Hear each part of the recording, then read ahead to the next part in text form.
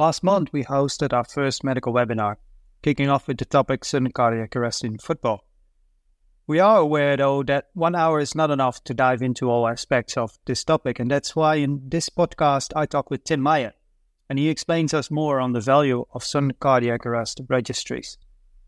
So please, Tim, can you introduce yourself? My name is Tim Meyer.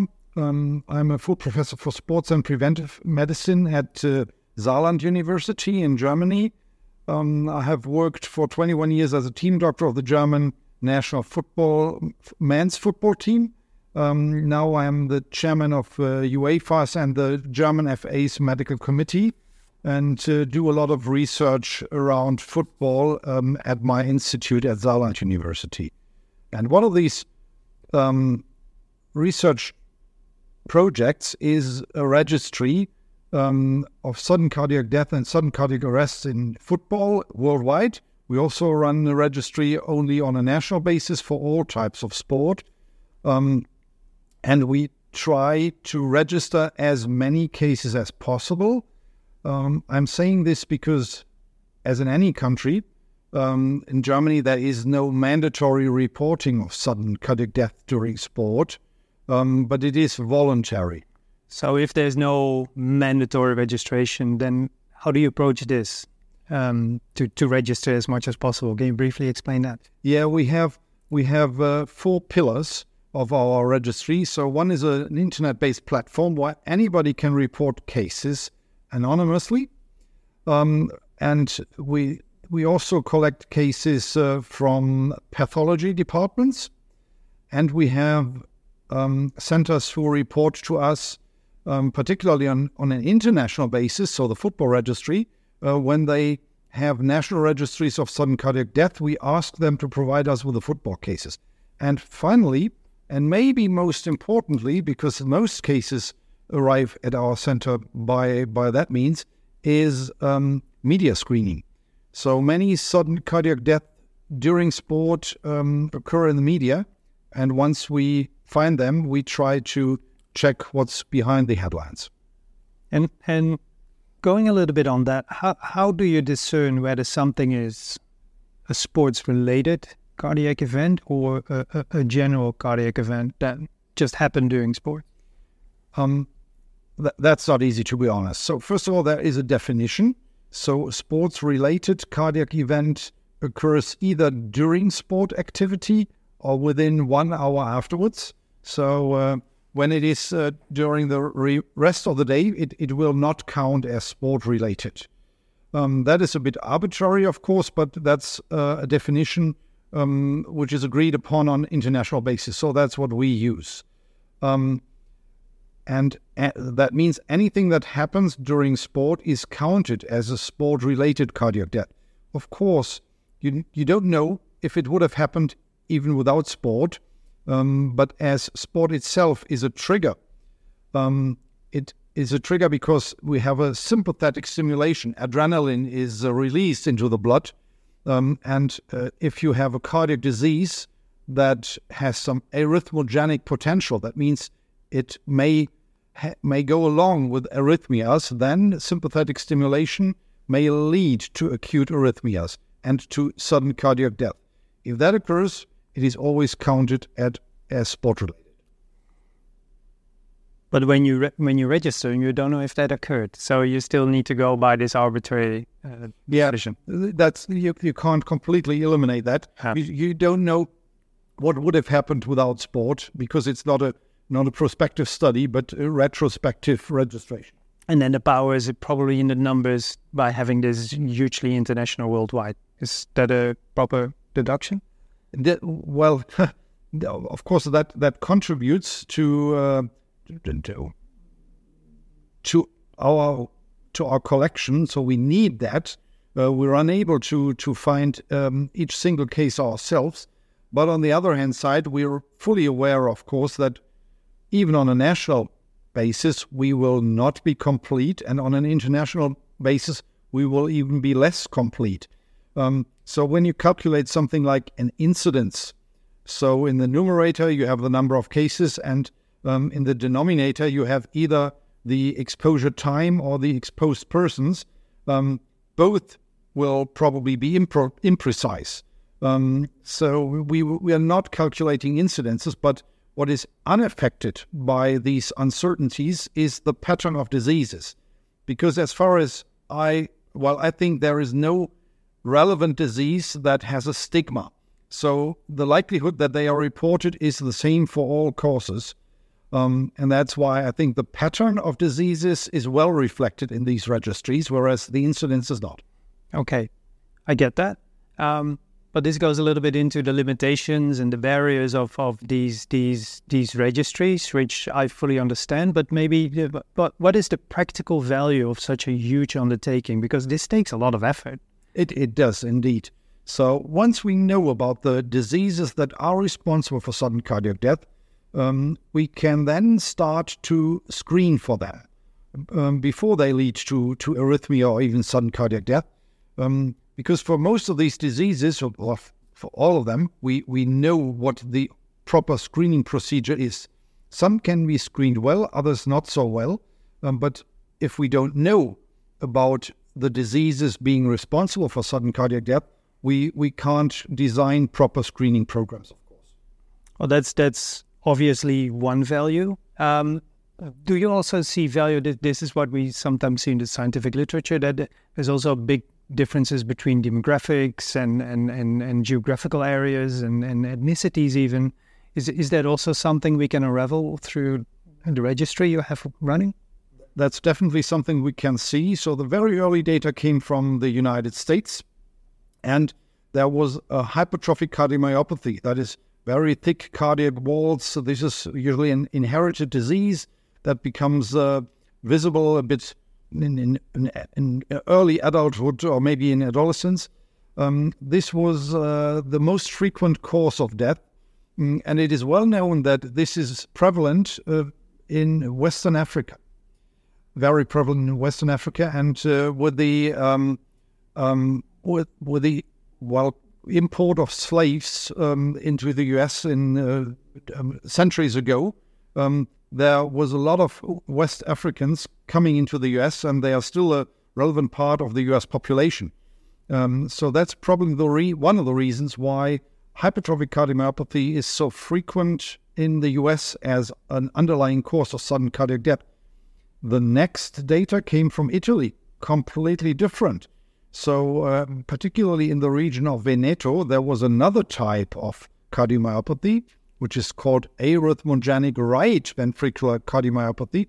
That was found frequently. So another pattern than in the US, and data from Germany, from France and other countries once again show different patterns. It is likely that either the ethnic mix of the populations is the reason for that. It may also be affected by environmental factors, by different infectious agents that are found in these countries. So once populations are different from each other, you cannot simply state that the diseases underlying sudden cardiac death in sport are the same. If the ethnic mix is different, you need a new approach to check if the pattern is different. But now you highlight a little bit of a paradox in my mind, because you first said that the value of knowing the pattern of a disease helps you to screen, but now you also say that the pattern of the disease is diverse globally. Shouldn't we then have not this blanket of screening, but maybe more locally screening? This is right. So if there is a very different pattern of diseases in two countries, they may have two different screening programs that are optimal for each of these countries. For example, hypertrophic cardiomyopathy, so the disease that was found in the US as being frequent, is very well screened by medical history and resting ECG. And if there are some suspicious findings in that, it follows that an echocardiography is done, and usually then you have the diagnosis. In the German registry, the most prevalent disease was myocarditis. However, myocarditis is usually not even present when the screening is conducted, it is an acquired disease from an infection. So maybe the most appropriate measure to prevent myocarditis is education. So don't exercise when you have an infectious disease. And then we have other types of cardiac diseases that need other screening procedures. So overall, there will not be a different screening for each country, but maybe 2 or 3 different types of screening approaches that are optimal for the one or the other country. Okay, but that's countries. I get that. But in Europe, if we talk about football, there is a really diverse population in professional football at the highest levels. How do we deal with that? Yeah, that's true. So it's not just the population mix, it's the mix of within a league. So, for example, in France, we probably have a lot of players from Northern Africa, from the French-speaking countries in Northern Africa. That is different from, for example, England. In England, we may have a mix from many countries, and among them more English-speaking ones, whereas in Spain we find a lot of players from South America. So indeed, it's not just about the country, it is about the league, as far as you have specific data for this league. Because if you only go into a league, sudden cardiac death, fortunately, is so rare that you're almost unable to find a pattern. So once you know a little bit about countries, you may have to transform this information to then figure out what's best for a given league.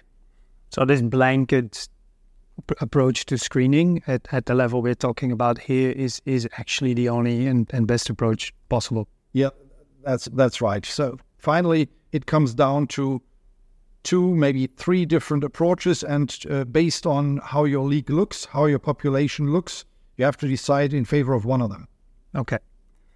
One final question about the screening, because you just made the difference between inherited and acquired potential diseases and potential risk factors. That implies that screening is not a one-off. That's something you need to do at set times with set intervals.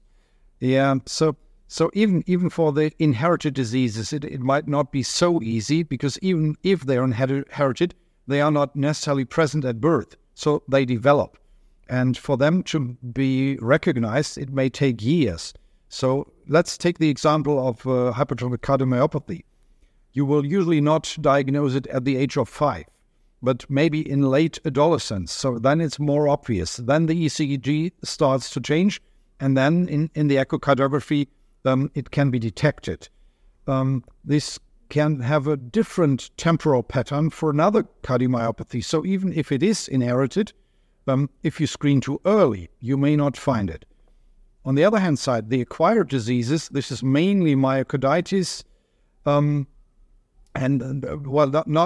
necessarily acquired diseases, but the diseases that are not present during screening. That is myocarditis and commotio cordis. Commotio cordis is a blow to the chest, which leads acutely to arrhythmia. That is something you cannot predict. That is something you will never find. Acquired diseases are those ones who develop during life, like coronary artery disease. There are some cases in young men and women, but it's much more likely in older age. So when we go into the registry findings in several countries, at older age, we usually find the majority of cases from coronary artery disease, so myocardial infarction or something like that. Whereas at younger age, we have the mix I was already explaining. Okay. You just said young men and women. But if I look in my mind to what I've seen in the papers in the past years and on TV happening, it's always male footballers. Is there a difference between males and females where it concerns yes risk? In most registries, we see at least 90% of the cases in males. That has several reasons. One is that these cardiac diseases are more prevalent in men. If you have a look into cardiac rehabilitation groups in older persons, you mainly see males. That's not just by chance. And there is another reason. Still, women stop competitive sport a bit earlier than men. So competitive sport in the age between 40 and 60 is not exclusively for males, but it's mainly done by males. As this is the age range with the highest likelihood of sudden cardiac death, this means that this distribution contributes to men being at a higher risk than women. So overall, 3 different factors lead to men being at higher risk. Okay, and then there's one other difference I'm really interested in. So men, women, that's one. The other one, you also run the registry for all sports in Germany. Yeah. Are there any notable differences between football and other sports? Well, in Germany, football is the sport that leads to most sudden cardiac death. So what does it mean? Football is very popular. It's the most popular sport in Germany, so that definitely contributes to that. Football is a dynamic sport. Football leads to sympathetic stimulation. So overall, the dynamic sports that go along, let's say, with high heart rates, so they are more likely to lead to sudden cardiac arrest or sudden cardiac death. And once again, football is more played by men, and only football at the age of 40 to 60 is probably the sport, the competitive sport that is done by most people in Germany. So these factors altogether lead to football having a lot of cases, which is partly from the properties of the sport and partly caused by the popularity and by the popularity in males. Interesting. So there's a little bit of a bias there that we need to consider. Final question, maybe the hardest one. You've been running this registry now for a while. What are maybe 2, 3 main things that you found out of this registry that you didn't expect to find when you started it? So first of all, we really had a different pattern to other countries. So that was not totally unexpected, but we did not precisely know how the German pattern would look. And what is the pattern? The pattern is that particularly cardiomyopathies don't play a big role in Germany, whereas the screening system is a little bit designed to detect them. Whereas myocarditis, for example, plays a bigger role than expected.